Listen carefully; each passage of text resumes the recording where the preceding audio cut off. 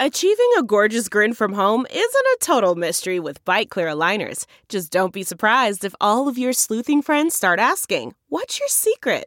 Begin by ordering your at-home impression kit today for only $14.95. Bite Clear aligners are doctor-directed and delivered to your door.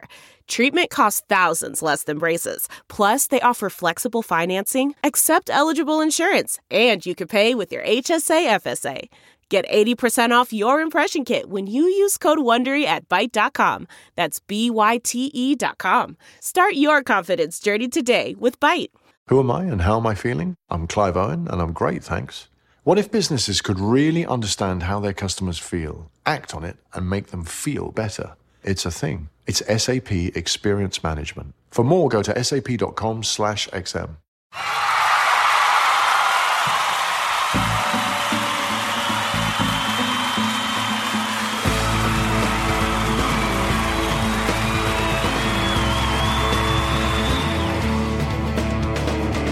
What's up, Pels fans? Welcome to a very special edition of SB Nation's The Bird Calls podcast. I'm your host, Preston Ellis, and I am joined by Editor-in-Chief Oleh Kosel. What's up, boss? What's up, buddy? How you doing? I'm so good, man. I'm thrilled because we also have our first-time guest, Bourbon Street Shots contributor and co-host to probably, I would think, the longest-tenured Pelicans podcast in town, In the Know. This is Michael McNamara. Would you say that's true, Michael? Yeah, I'm the old graybeard. I remember, gosh, I think the first season we did it, you guys could probably know the year better than me. It was the year the Pels started 11-1.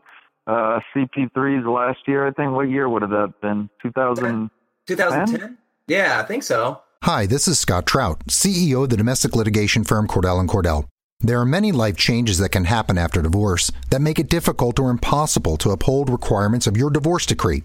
The orders issued in a divorce are based on the facts presented at that time, but the circumstances used in issuing those orders can obviously change. If you feel a modification to your court orders might be necessary, talk to us at Cordell & Cordell. Contact CordellCordell.com, 1065 East Hillsdale Boulevard, Suite 310, Foster City, California, 94404. 2010. Yeah. Nice work, you guys. Now, we haven't got... it's been too long. Yeah, we haven't gotten a pod from you guys since I think the Drew Holiday deal got inked in early July. Can we expect that rap from Ryan Schwan to come sometime soon?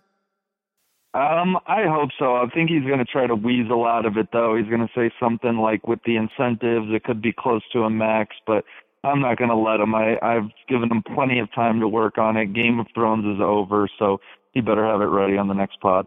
You know what? I was thinking this might be a good opportunity for him to phone a friend. New Orleans has one of the brighter rap scenes, so I'm hoping Ryan is just putting it out to the Twitterverse. Maybe you guys can have a guest artist come on to the pod and do a duet with him. That might be pretty cool. If he could get Juvenile, I will be, yeah. All right. Yeah, there's plenty of them out there. All right, let's get to it. Pels fans, today we are rounding out the roster with just 10 healthy bodies on the active roster. The Pels still have a bit of work to do and not much flexibility. But before we get to that, I just want to take a moment. I'm in Orlando, Florida right now. I want to talk about, of course, Category 5 Hurricane Irma. We all saw the impact of Harvey last week, and many of us, myself included, felt the effects of Hurricane Katrina. Make sure you're prepared. Pay close attention to what your local government recommends. And that's all I'll say about that. We covered that last week. Let's dive right in. According to our friend Keith Smith of Real GM, the Pels acquired a third trade player exception in the Quincy Pondexter transaction that sent our 2018 second-round pick and cash to the Bulls in exchange for a 30-year-old foreign prospect, wait for it, Azair Majouk, who, again, is not likely to play a minute in the NBA, but fits the need to make the transaction go through. Michael, this is the third player exception in Dell Dem's cover, joining the $3.5 million one in the Buddy Hield transaction, the Tim Frazier deal being $2 million. Will you please break down for our listeners exactly how these three exceptions affect our cap, and what is the likelihood that any, if not all of them, will be used? All of them, I would say, very small. I mean, essentially what I would say, to break it down for somebody who's not as big into all the nerddom of the CBA as the three of us are, think of these as basically ways to acquire a guy on a roster that can't be pulled together. They're just, I don't know, empty slots essentially that would be able to be used. Gosh, I never know how to explain this to the layman. Like, it's so clear to me. But, for example, the Quincy Pondexter one, the Pelicans could take on anybody's salary that's $3.9 million or less without giving anything back or giving back something fake, like a fake second rounder or the guy's name that you just pronounced beautifully that I'm not going to even try.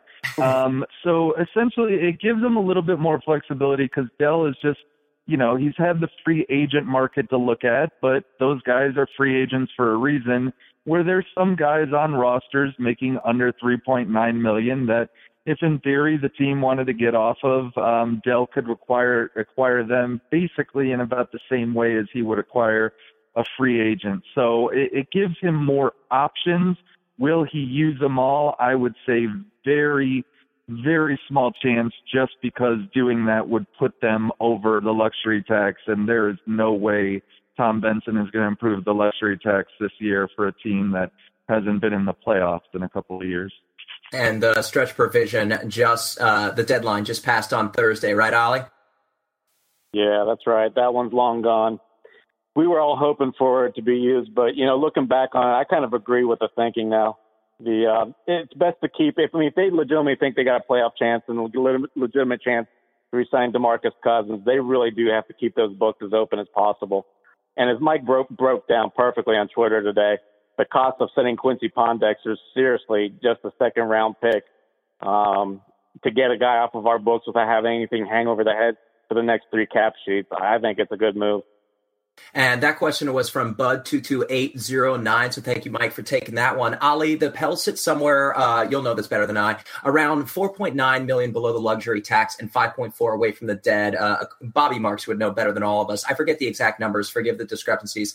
But of the 13 active players on the Pels roster, 2 of them, Solomon Hill and Frank Jackson, just underwent surgery for a torn hamstring and the dreaded Jones fracture that affected and lingered with Kevin Durant, Yao Ming, and more recently with C.J. McCollum and Ben Simmons. This is the fracturing, pardon me, clearly I'm not a doctor, of the 5th metatarsal and is expected to take 3 to 4 months to heal. But according to Daniel Sallerson, we can expect the Pels to be very careful with him this season. According to sportingcharts.com, this is in reference to the disabled player exception, the team's selected replacement player may be signed for a maximum salary of either 50% of the injured player's salary or the mid-level exception for a non-luxury tax-paying team, whichever is less. Ali, help break this down for our listeners. You told me off the air that even should this be utilized, you still have to have the space available to sign said player. Is that correct? Yeah, that's right. I mean, the disabled player exception doesn't reduce the salary of the injured player, so that's the first negative. You know, I mean, we still got our salary cap and luxury tax to deal with. So it's only just replacing a player to the roster, but the cap sheet stays as it is. And once you sign that player, you're adding more salary, obviously. And the Pelicans just really don't have the room. So therefore, that's why I just don't think they're going to use it. I mean, as you said, we've got 10 healthy bodies. So we're going to have to enter training camp with as many as we can get. And with the space they've got, they're going to probably sign 2 of them. And we got to expect one of them is probably going to be Dante Cunningham. So they're probably not going to be applying for this thing. I just don't see it because it can only be used on one player. And even though we could sign up, what do you say? I forget what Solomon Hill's, let's say in case they would use it in him, what is he making? Like 11, 12 million. So they theoretically could sign somewhere for up to 6 million. But again, we don't even have space for that. So it's not worth venturing a guess on, especially when, as Mike just broke down, there's free agents. And guess what? They're still free agents. When's the last time we even heard of one being signed? You're not going to be signing any of these guys for any kind of that ridiculous sum of money anyway. Yeah, definitely. Mike, I want to throw this to you. I don't know how involved you guys are with the Misty Surrey debate. I know Jake Madison doesn't really talk about it other than he said, if you take your eldest son to a doctor and you have a negative meeting with that said doctor, you wouldn't then bring your younger son to the exact same doctor. And the reason I bring all this up is because for the 3rd year in a row, the Pelicans are coming to opening day down a couple of regular contributors. And while Misty Surrey has only been with the club for 2 years, having all this happen again, especially with what happened with the Saints, do you think this is going to have a negative impact on the Pelicans just from a storyline perspective heading into the season?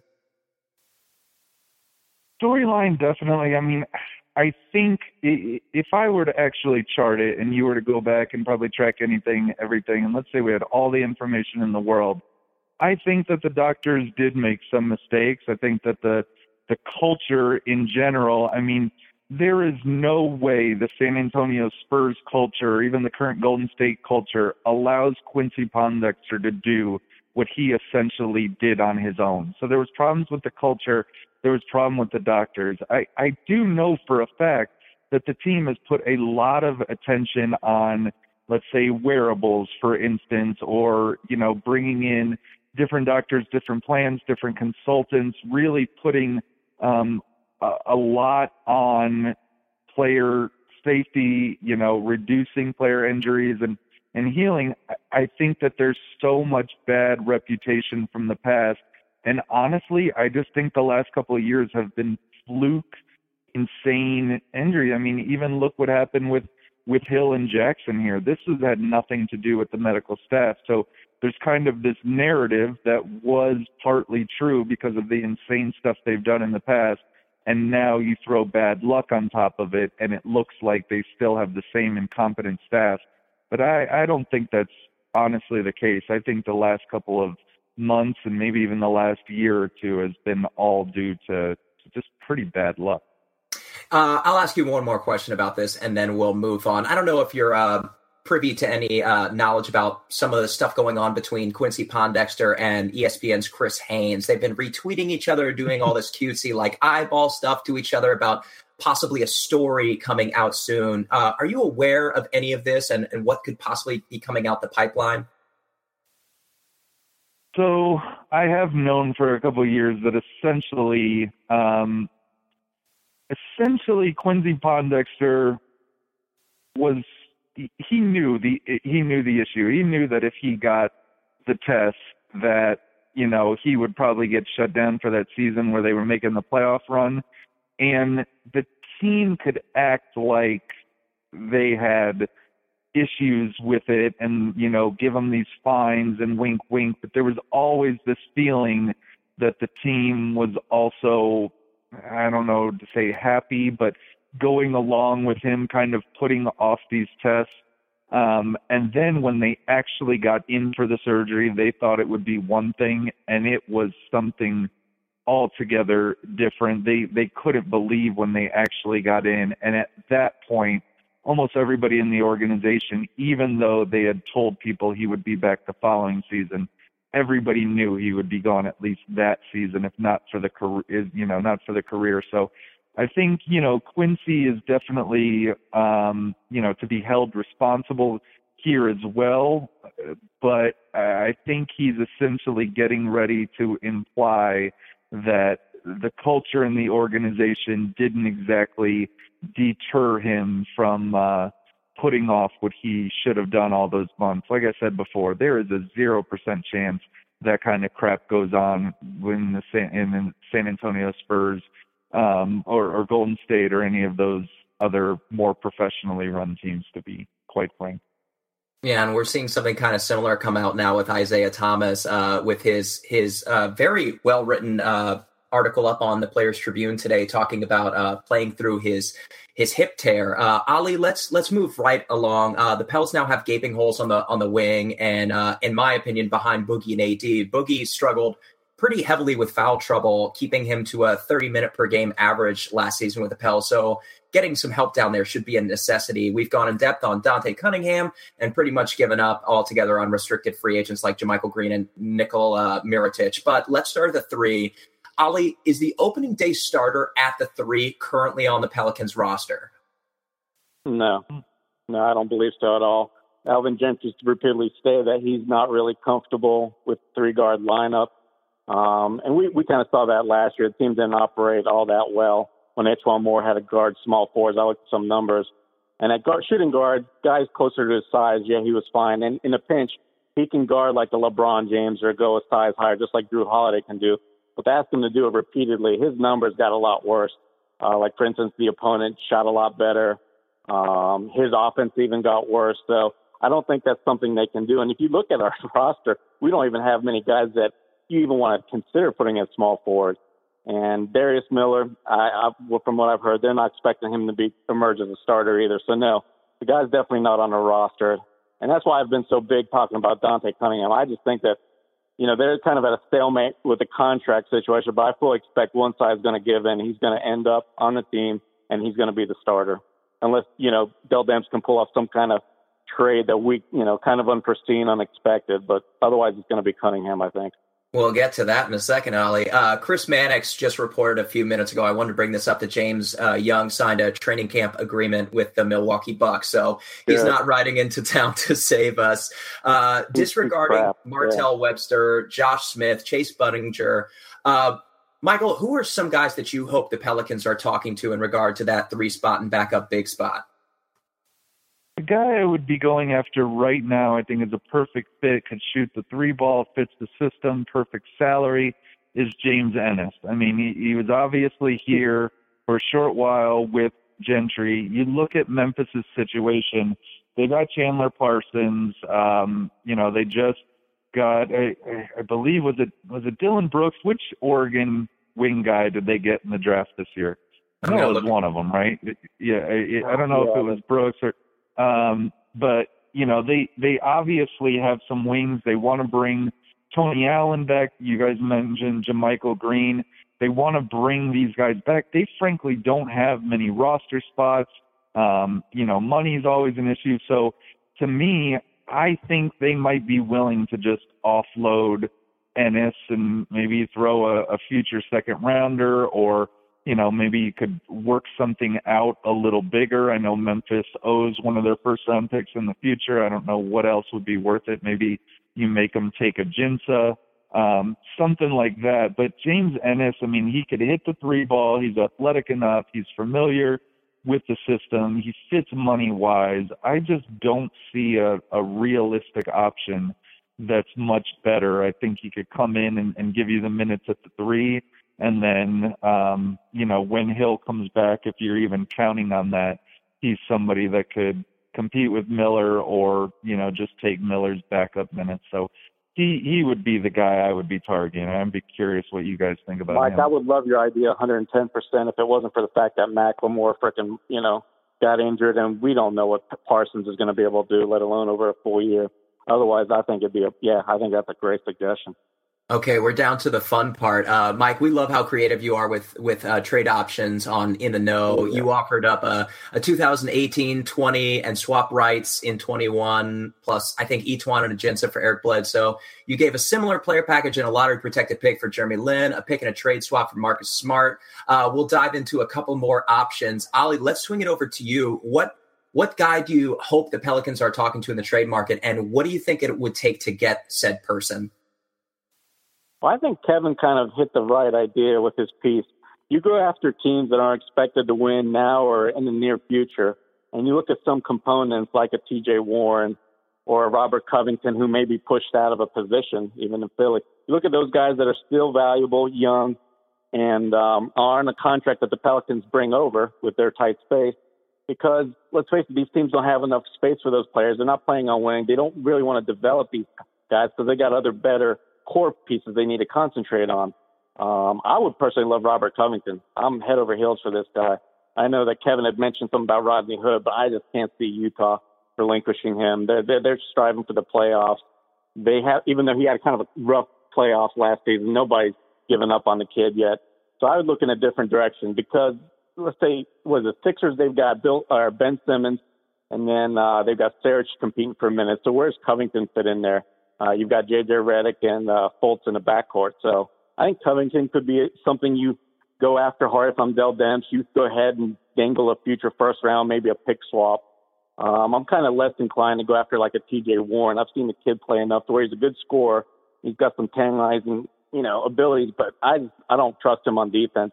I think that's the key. If you're going to keep Ehrman, you want to keep this versatile switching defensive scheme, you got to find a guy that's going to fit and be able to fit in kind of quickly too. So for me, number one, it's Robert Covington. Michael, do you think in a Robert Covington deal, we might be forced to take back some bad salary like a Jahlil Okafor? Because obviously we'd have to be dumping our own bad salary to get a player like that. Yeah, I think Covington, I read that article. I think Covington would be the hardest to get. I get that we look at rosters and look at guys who play similar positions. It seems, though, that Covington is an integral part of their culture. I know that we look on paper and see small forward, small forward, small forward.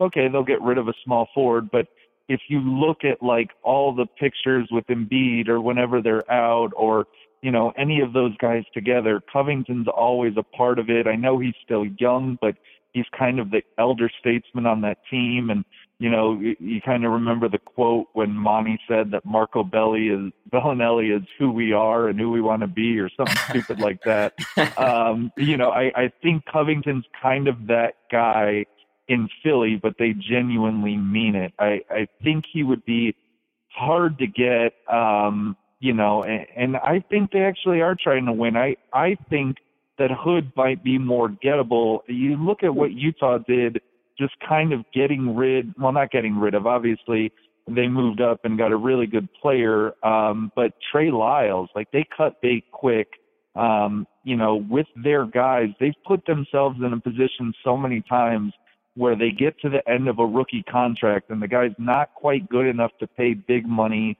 but you don't want to let him go either. And they've played that game enough, and they're smarter than most teams. I think they realize that Rodney Hood is not a guy that you're going to want to pay 10, 12, 15 million a year. They made that mistake with Alec Burks. And I think that they might actually want to turn him forward, especially if they believe in Donovan Mitchell as much as they should.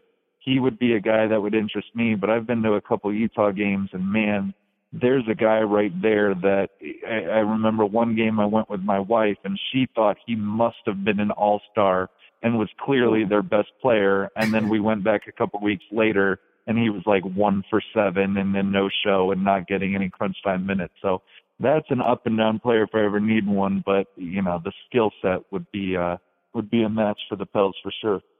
Rather than focus on teams, this is something I talked about with Ali last week, is that the Pelicans still need a 3, and we also need somebody who can give backup minutes at the 4 and 5. So we still need 2 players, and we've only got 4.7 room left. So at some point, we're going to have to clear some more space. So rather than target players, what teams would you be targeting? Teams who wouldn't be afraid to take on a player like Omar Ashik or Alexis Ajinça in exchange for a pick. The more popular teams to reference are Brooklyn, who's been taking bad salary all summer, and somebody like the Phoenix Suns. Yeah. First of all, let's forget the notion there's going to be some willing team, give me a pick or 2 and take Omar Ashik. It's just not going to happen. It's going to have to be some fortunate situation, I think. Ajinça is more movable, but again, people I think have gotten a little too ridiculously happy thinking that, he's just making about $5 million or so. But you know what? Nobody even wants to pay that for a backup center anymore in the league. So moving Ajinça is honestly not that easy. But honestly, the teams you're targeting are the ones that kind of need the cap space or definitely building towards, or have available space to take on some excess salary, who are looking towards the future. So you've already named a few, like the Nets might be a possibility. You got to look at, I guess, I don't know who else is down there at the bottom. Sacramento Kings, the Suns, the Pacers. The Pacers I'm really eyeing. They're just not going to do anything, and they've really got to add some more major talent to that team. Otherwise, that's going to, in the wake of Paul George leaving, the fans are going to be, going crazy when they have 3 really bad seasons in a row, which is probably going to happen. Sorry, Michael, go ahead, Preston. Oh, yeah, thank you. I'm just going to basically phrase the same question to Michael. We used to look at the Denver Nuggets as like this team with a bunch of gettable players who couldn't use any of them. So we used to target players like the Will Bartons on those teams that might possibly be disposable. And now I feel like those 2 teams are the Orlando Magic and the Portland Trail Blazers. The Magic have, of course, like Jonathan Isaac, Mario Hezonja, Terrence Ross, Aaron Gordon, Aaron Aflalo, Evan Fournier, Jonathan Simmons, and recent draft pick Wesley Iwundu, who all kind of, fit into the same niche of what they do, somewhere bouncing between like the 2.5, the 3, and the 4. And the Blazers have Evan Turner, Al-Farouq Aminu, Harkless, Noah Vonleh, Zach Collins, and all these players who seemingly like can't get onto the floor. And the Blazers also need to cut salary. Are these teams that you might target a trade with? I mean, maybe if it was something small like a Ajinça and a pick for Hezonja, and that way Orlando just gets to cut bait and they don't have to make the tough decisions on the team and qualifying offer options if they just want to get out of that now. as far as like the bigger ones, the Fourniers, the Evan Turners, etc., I know we're all in a rush to get rid of Ashik, nobody more than me, but I think it's just really hard to take on that salary moving into future years. I mean, you've seen the gymnastics this team has had to do just to stay away from the salary cap or the luxury cap this year. Now throw Boogie on at $30 million on top of that. Like, it's just hard to take on a guy like Fournier at $17 million. And then, if Rondo has a good year, now you're going to have to bring him back to make Cousins happy, and you're going to have to pay him more than he's paying now. So I think the bigger ones are tough. And the one that, that wasn't brought up that I always am curious about, because Mark Cuban is saying for the first time he is ready to go tank.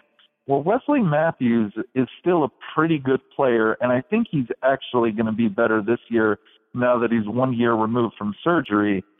Would Dallas do Ashik and Ajinça and a first-round pick, let's say top 3 protected this year from the Pelicans, and give us Wesley Matthews? And if so, would that be something that would be interesting? That would make them worse, so it would make their own pick better. They take on a little bit extra money, but they take on a first-round pick that the three of us might not believe it, but I think a lot of GMs think is going to be a lottery pick, even with Wesley Matthews added. That's one that always intrigues me, and I'd be so curious to know if Dallas would be interested in that. Ollie, Wes Matthews is 6'5", and he's probably a better 3 than we have on the roster currently. I think the most comparable player would probably be Etuan Moore. How would you feel about that deal? Yeah, I like Wesley Matthews. He's also, we got to realize, been given a full year to where a player with his type of injury needs to come back or needs that, time. It's more than just rehab when you're coming back from major tears and off-season surgeries like ACLs and stuff. So he's far removed now from his injuries. And I think, if I can remember, he started playing a lot better towards the end of last season, too. He got off to a real sluggish start. So there's signs that he's coming around where he could be useful. But again, that's another big salary, as Mike just mentioned. If nobody's going to take a package of Ashik and Jensen, my God, that's something the fan base should ride over if a GM accepts that combo. But again, if somebody's willing, then yeah, that's a good deal. But then that $17 million's on our books. And as you just mentioned, my God, you throw in the Holiday, Solomon Hill, Etuan Moore, and AD. That's some tight space. That's almost right at the $125 million, I bet.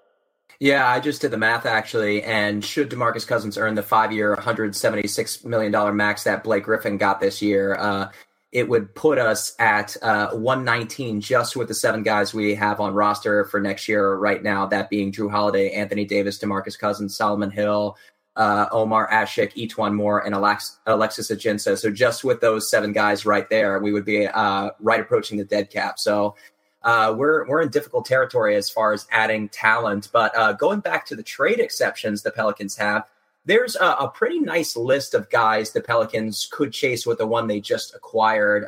We talked about Will Barton pretty much all season, but with this higher salary that Coupon has, it opens us up to a couple of new options. Players like Jamal Crawford, Ron Baker, Kyle O'Quinn, Jonas Jerebko are suddenly available under those parameters. Michael, we talked about this a little bit earlier, but is there any guy in the trade exception market that you're hoping that the Pelicans chase and seemingly just give up a pick to just absorb? Yeah, I mean, a lot of those guys, like even the ones you just mentioned, we're going to have to wait a couple of months because they've just been signed. I mean, guys who make that small of a salary are usually on rookie contracts, which that's going to be really hard to do unless a team is just giving them away like Xavier Henry back in the day, or they were just signed like a Tyreek Evans, so we'll have to wait a couple of months.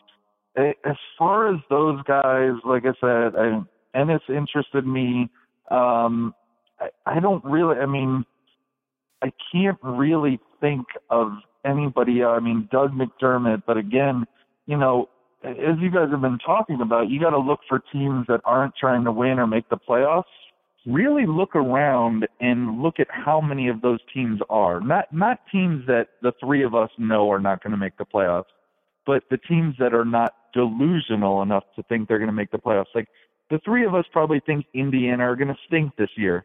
Go ahead and talk to them. I guarantee in their minds they have the potential, and they're telling themselves, well, if this guy could work with this guy, and, you know, Collison's really quick, and Oladipo is being held down, like, all these teams are talking themselves into it. I would say of the teams that really have no plan to win this year, I would say maybe Atlanta fits that mold, Chicago, and Phoenix. I really think that's it. Do you guys think that there's more than those three teams? Again, not what we think, but internally, they're like, yeah, we're going to stink this year.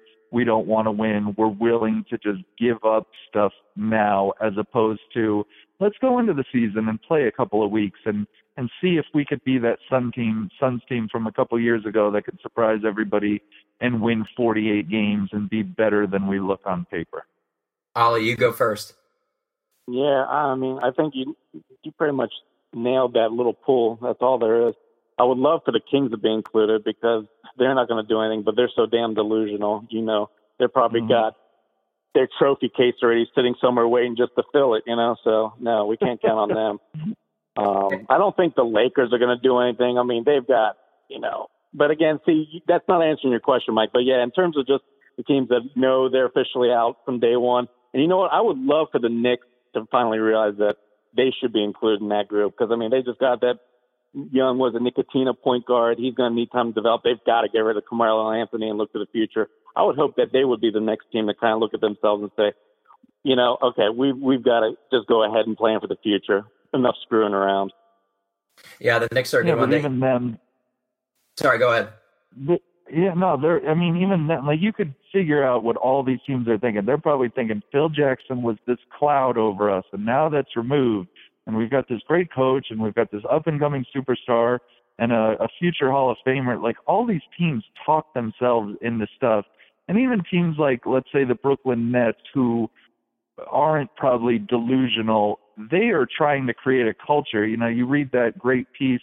Who was it? Was it by Zach Lowe at the end of last year, or it was by somebody that was talking about how the Nets were building this culture and how they're just trying to win games, and, you know, they're all best friends and they're coming together. I mean, even they're going to be trying to win, so they're not going to just give you players that help you do that. I think there's so few places you could go where a team is just going to go, yeah, this is a guy who could actually help your team, and we're more than happy to give him to you, even, you know, for a pick, because I just think most teams want to go in and see what they got right now, and that's why usually future first-round picks are more valuable and could get you something better at the trade deadline.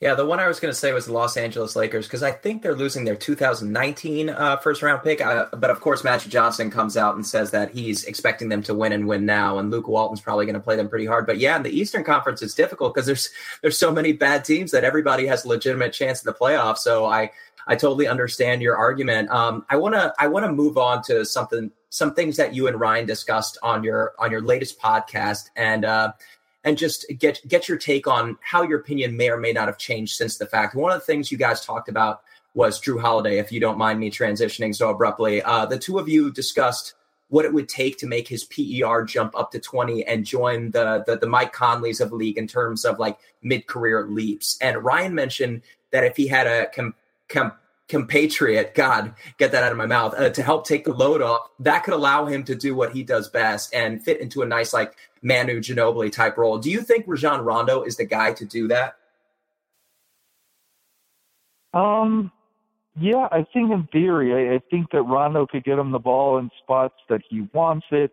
I think that, you know, Drew knows when he catches it, he could just be aggressive rather than trying to set everybody up. I really do think it's possible. I think at the end of the day, though, it's going to come down to Drew. I haven't seen that I could recall in any sport, now that I think about it, such a talented person that is so in their own head. And maybe Rondo relieves them of that. It's just going to be something that I don't believe until I see it. If I just see Drew catching the ball and attacking, I will be very happy. But to me, it's just something where he'll play like that for 4 games, 5 games, 6 games, and then he'll regress and then go back. And then we got to ask, well, what's going to happen if Rondo gets hurt? Does Drew then slide back to the 1? And then are we doing that thing where, our guys have to play different roles throughout the season? And then when that happens, they kind of get the herky-jerky, okay, well, now I'm supposed to be setting people up. Now I'm supposed to be aggressive. And it's hard to do that. So I think in theory, yes, but there is no backup point guard if Rondo gets hurt. And again, I've never seen Drew Holiday be the same player at any stretch of his career for 30 games in a row. So I will be skeptical until I see it. And Ollie, this is something that we've talked about in the past, and it was so apt that Michael brought it up. Just being in his own head. That's something Jamel McMillan mentioned on our podcast. That's something Anthony Davis has been quoted as saying. And we've been talking a lot about filling that 3 spot and filling the 4 spot. But the player who we really need to ball out this season is Drew Holiday. What do you think it's going to take in training camp to really just get him to let loose and be the guy that we all hope he's going to be this season? I hope his first shot goes in. I mean, honestly, I think his confidence was that fragile at points last year. Mike's right. It was noticeable. I even wrote about it. I mean, you only had to look at just some typical small breakdowns in his numbers, like, for instance, where he couldn't make a 3-point shot one month. He wasn't able to hit a free throw all season after being pretty much around 80% for his career. I just think that having an off season is going to really help to where he can, get his family life settled, because obviously it wasn't. I mean, I saw a picture of Lauren still with one of her eyes. What was it? I think she had a bandage or something at the Pelicans Zoo Fest, where they have a bunch of auctions in the spring. And she still looked far from, even being, 60, 70% healthy. So, that way through on his mind throughout the season. And then, like I said, his confidence issues went to hell, and then having to deal with getting DeMarcus Cousins and AD going, and he probably had to learn a few new plays. And it's amazing how many times he was out of position on the floor, trying to force a pass when all he had to do was take another dribble, and he had a wide open layup, bouncing a ball off his leg on the inbounds play. I mean, we can probably, give 50 such examples. So I think just being removed from that situation, and as Mike said, I think we can kind of theoretically think Rondo, he wants control. He's fought with coaches over control. He wants to dictate how the offense is going to run, what the players are doing and such. Having that guy, which is pretty much essentially the opposite of Drew Holiday, especially on the confidence standpoint, I think it should theoretically help. That's why, I think there's just as much hope for that backcourt as there is. You can point to their, lack of success over the last 3-4 years. There's just as much reason for optimism. I think it's wide open. It really can swing either way, but it's going to start in the beginning. Drew's got to get off to a good start. He's going to have to click with Rondo and the rest of the team for them to enter, for him to have that solid mindset. So it's going to be, that's why I've been so harping on the point we need a full team to start a season. No more of this. We've got a bunch of players. We're going to have to play a little bit out of position while we wait for the guys to get back. They can't start another season like that. Commit. If Drew Holiday's going to be your shooting guard, try and keep him there for most of the season. And that goes with a lot of the other players as well. Yeah, the immediate example that I referenced in my brain is we had a tightly contested game against the Spurs when Kawhi Leonard picked his pocket in the final minute. And then that final game that our whole season hinged on against the Nuggets, we ultimately lost 134-131. I think he had 2 crucial turnovers in that final minute. One time, like you said, he just lost the ball on nothing, just bounced it, and then it just went across the court and out of bounds. Mike, he had like a wide open 3 where he pretty much airballed like minutes earlier too in that game. Yeah, it was unbelievable. Confidence is definitely something that we'll need to work on. Mike, let's talk about something. I just listened to your most recent podcast again today, and you referenced Ian Clark very early on in the pod, and I was wondering if you had some kind of like backdoor information about it. But mainly you were talking about how his 3-point shooting in Golden State wouldn't translate to a team like Charlotte. How do you think it translates in New Orleans? If played correctly, I think he will get not as many open looks as he did in Golden State. But, I mean, with those 2 big guys, if used correctly, there should be so many wide open looks for shooters, especially if AD really could learn how to pass as he becomes a little bit more of a playmaker and, even just be a secondary passer or just somebody who could get others open looks. But I think that he could get a lot of wide open looks, but I think what he would be even better for in the system, I think I've tweeted it out a couple times, but there's a breakdown online of basically all of the David West, Ian Clark kind of backdoor cuts and, what times that West looked for him. I think that with Cousins and just have a guy always moving. I mean, I cannot remember. Honestly, I've been following this franchise for seemingly forever.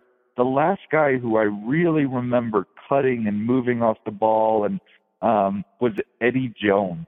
And I don't even know what year Eddie Jones was on the Charlotte Hornets, but I can't tell you another wing or guard that has really cut off the ball that much. And that's my favorite thing about Clark. So, yeah, I think he could get the open three-point looks, but I think with Cousins and, again, with AD becoming even a better passer, hopefully, I think he could give this team something that I can't remember them having since they've been in New Orleans.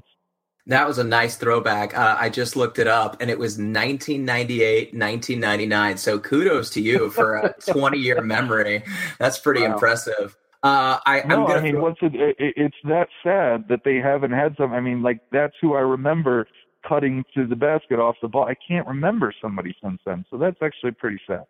Yeah, it's been a hot second. Ollie, I'm going to throw this same question to you. We've had a lot of timid shooters in New Orleans, guys like Solomon Hill, Dante Cunningham, Drew Holiday, guys who don't really seem like they want to shoot the three. And then we had Jordan Crawford come in last season, and he shot 43.9% from the three and seemingly had no fear, just threw it up almost every time he got it. And Mike thinks he's going to regress this year. Do you think that he's going to continue something close to those numbers, like up in the 40 percentile? And do you think that gives him minutes over Ian Clark, or do you think Alvin Gentry is going to play both these guys 20 minutes a game? First of all, am I allowed to say something negative about this guy, or are you going to be cool about it? Absolutely not. I will hang up this conference right now. Go for it.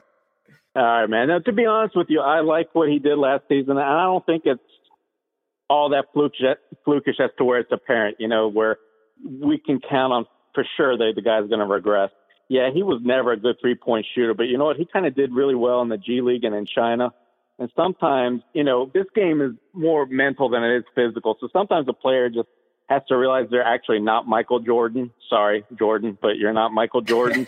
And when they do that, when they fiddle in the role, they kind of do less and the game settles down. They don't, cause havoc basically every time they touch the ball. Kind of like Tyreek Evans is the way I look at it. I'm still waiting for Tyreek to find that happy niche in life, but he's probably not going to. But anyways, Jordan Crawford, I think Alvin Gentry is going to use him a lot. He's going to lean on him because they saw what he did last season where he kind of carried those second units.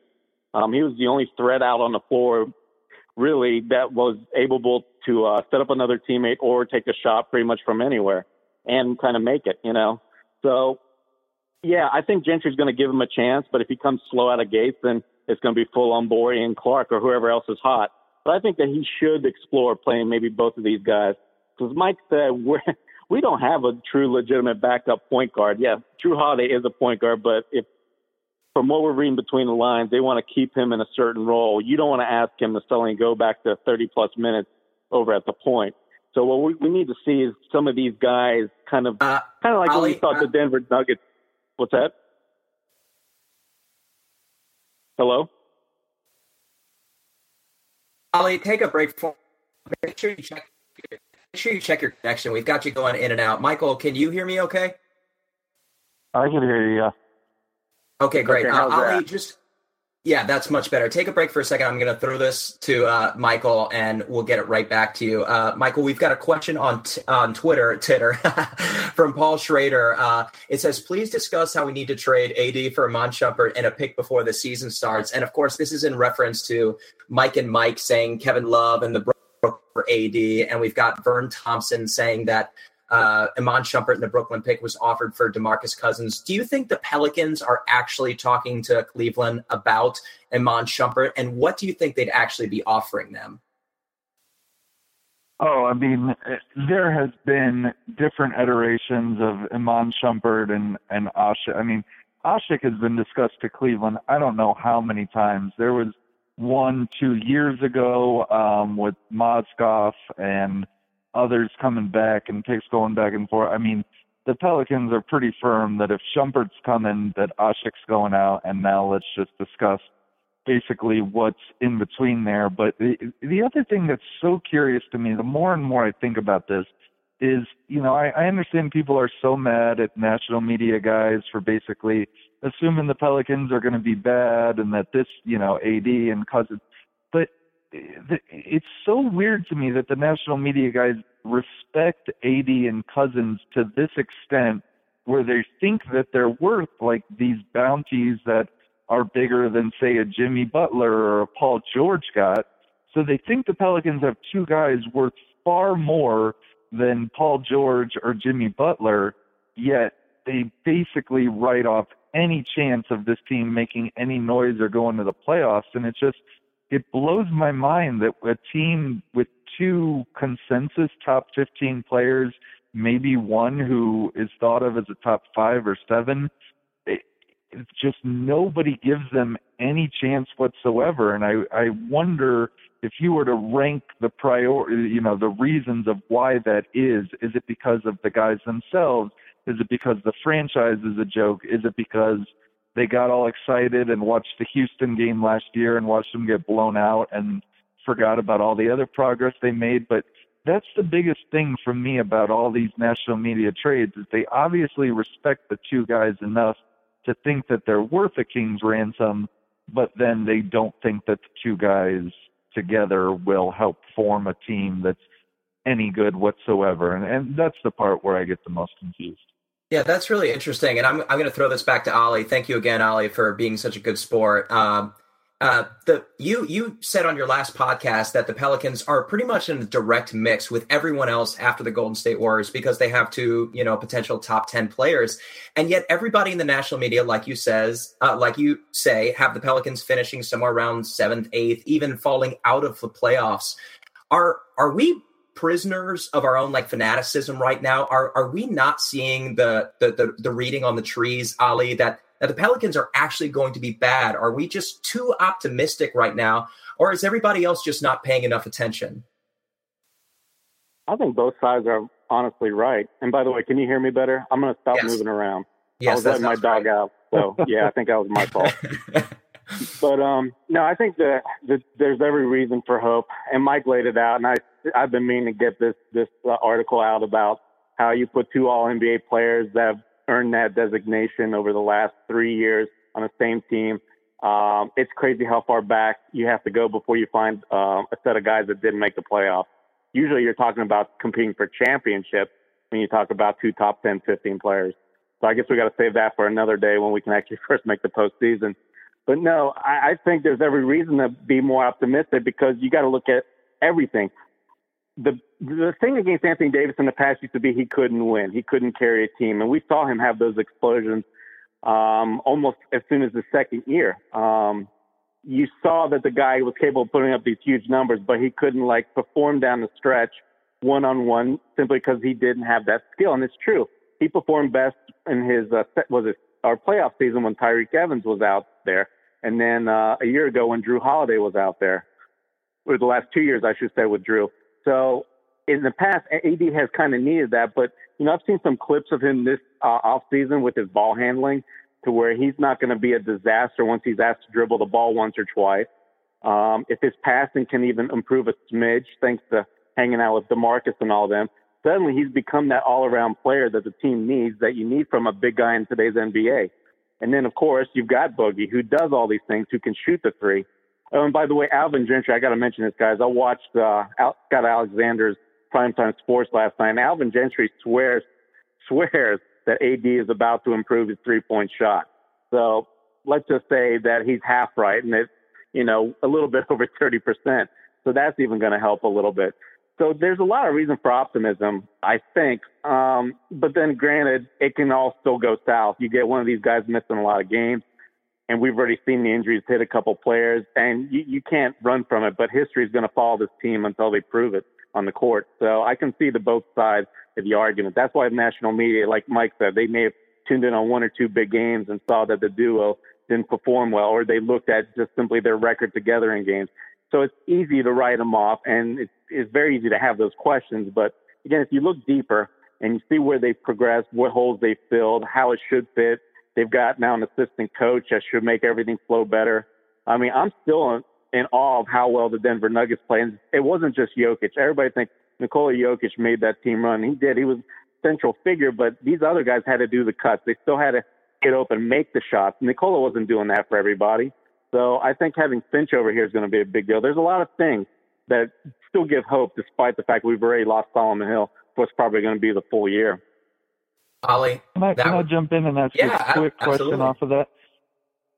Imagine a scenario in which the Pels finish with the same exact record, and then this offseason on draft night, they trade Buddy and the 10th pick for DeMarcus Cousins. Do you think that the national media, for the most part, would have the same exact projection of the Pelicans' upcoming season, or would it be an exciting new thing and they would have us right now sitting around the 4 or 5 seed like they do with OKC? I'm going to take this one before you, Ollie, just because I have a strong opinion on it. I think the national media remembers the first 10 games where it didn't work, where DeMarcus Cousins was constantly in foul trouble. And the second that he came out of the lineup, I think was our first win against Sacramento when he fouled out. And then, of course, Solomon Hill exploded against the Rockets when he scored 30 points and got 7 and 6 or whatever career night he had. And then we destroyed the Nuggets without DeMarcus Cousins. The really only signature big victory we had with Boogie, as I recall, was Portland Trailblazers whenever he threw up that fantastic alley-oop to Anthony Davis. I think the final score was something around 100-79. But other than that, I don't really recall a lot of domination between the two guys against any other teams. Ollie, do you remember it differently? Yeah, they did start coming together better, Preston. Don't you remember the Memphis Grizzlies game? I think the duo, I mean, Cousins was a beast. Gasol could not do anything against them. I think that's the game where Cousins went for over 40 points or something like that. That's right. I think they did come back a lot together or play better later on. But as you mentioned, they started off poorly. And I think everybody's also forgetting the fact that Cousins wasn't 100%.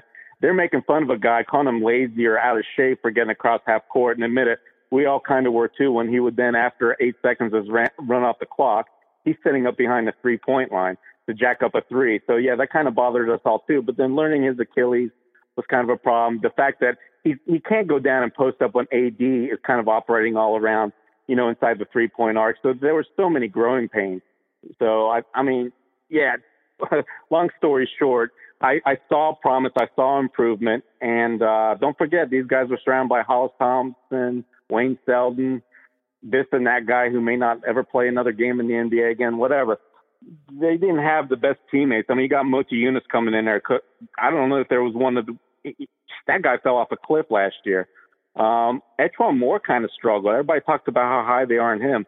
Frazier couldn't hit a shot to save his life for at least half the season. I mean, so is all this going to happen again? No, because a lot of these guys aren't here anymore. So, yeah, let me toss it back to you. I've talked enough, but I see reason to hope. Or for hope is okay. Too many national media guys are jumping all over some of us or, especially some of the real fans and just writing off fanboys. But I just don't think they're looking deep enough. And to answer Mike's question, yeah, if this trade happens in the offseason along with when Chris Paul gets traded or Paul George, you better believe everybody's suddenly more excited, contemplating how wonderful this Twin Towers might be, this whole new look to combat small ball. I think without a doubt, they'd be a lock for the playoff in most people's minds.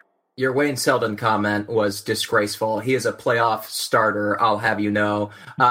Let's have you wrap it up for us, Michael. Respond to your own question, and then tell us about your optimism levels heading into training camp.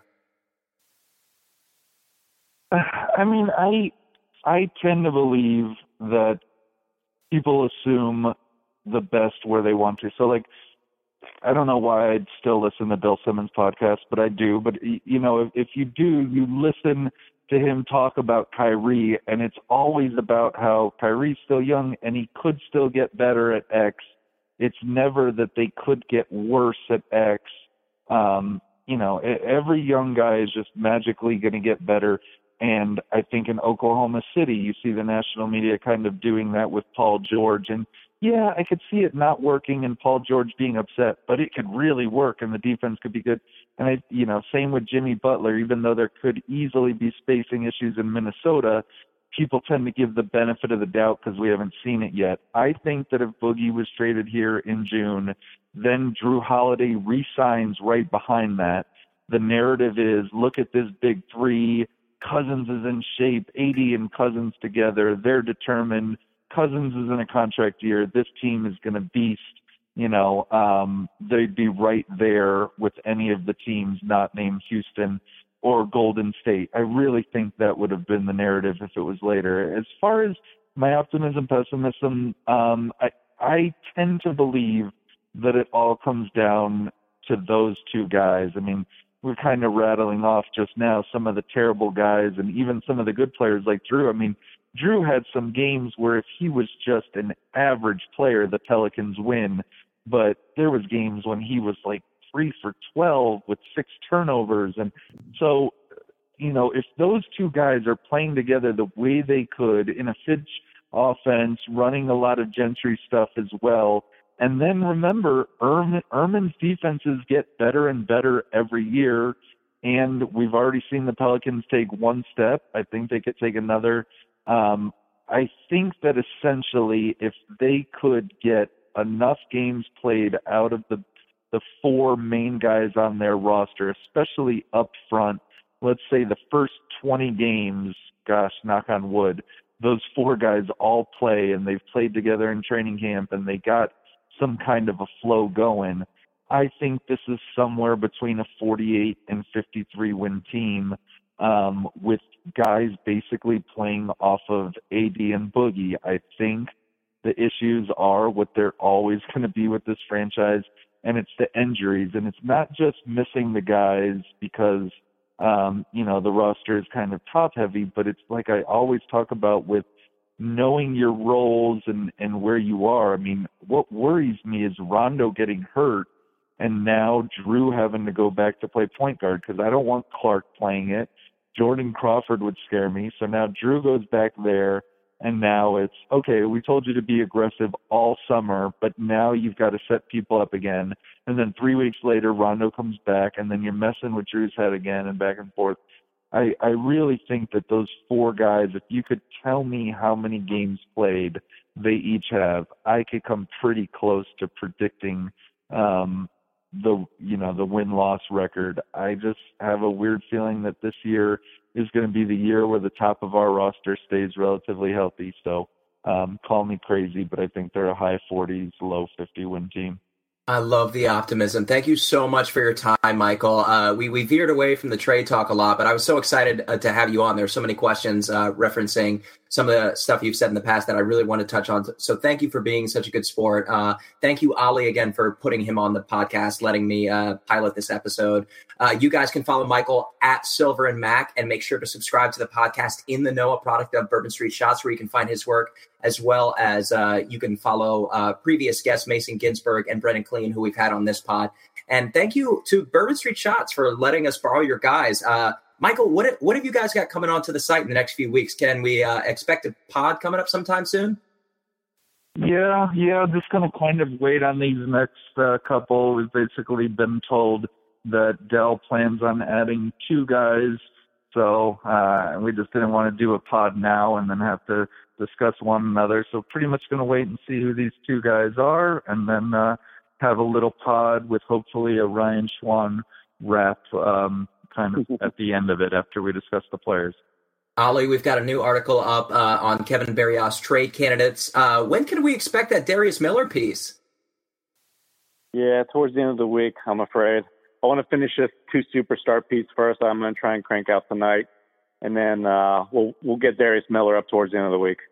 All right. Thanks so much to Ali, Michael, again. You guys listening, don't forget to retweet and share our pod with your friends. We're well over 20,000 downloads. So thank you all so much for your support and for continuing to hang out with us. We'll be back in a few days where we'll be having a bit of fun with the Saints Happy Hour podcast host and WWL contributor Ralph Malbrough, as well as our very own Trevor Ritchie and Travis Tate. So look for that. And I'm Preston Ellis. You guys are listening to the Bird Calls, and let's go Pels.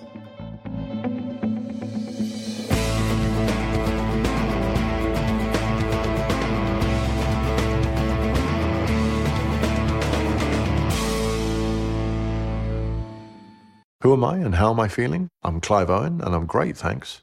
What if businesses could really understand how their customers feel, act on it, and make them feel better?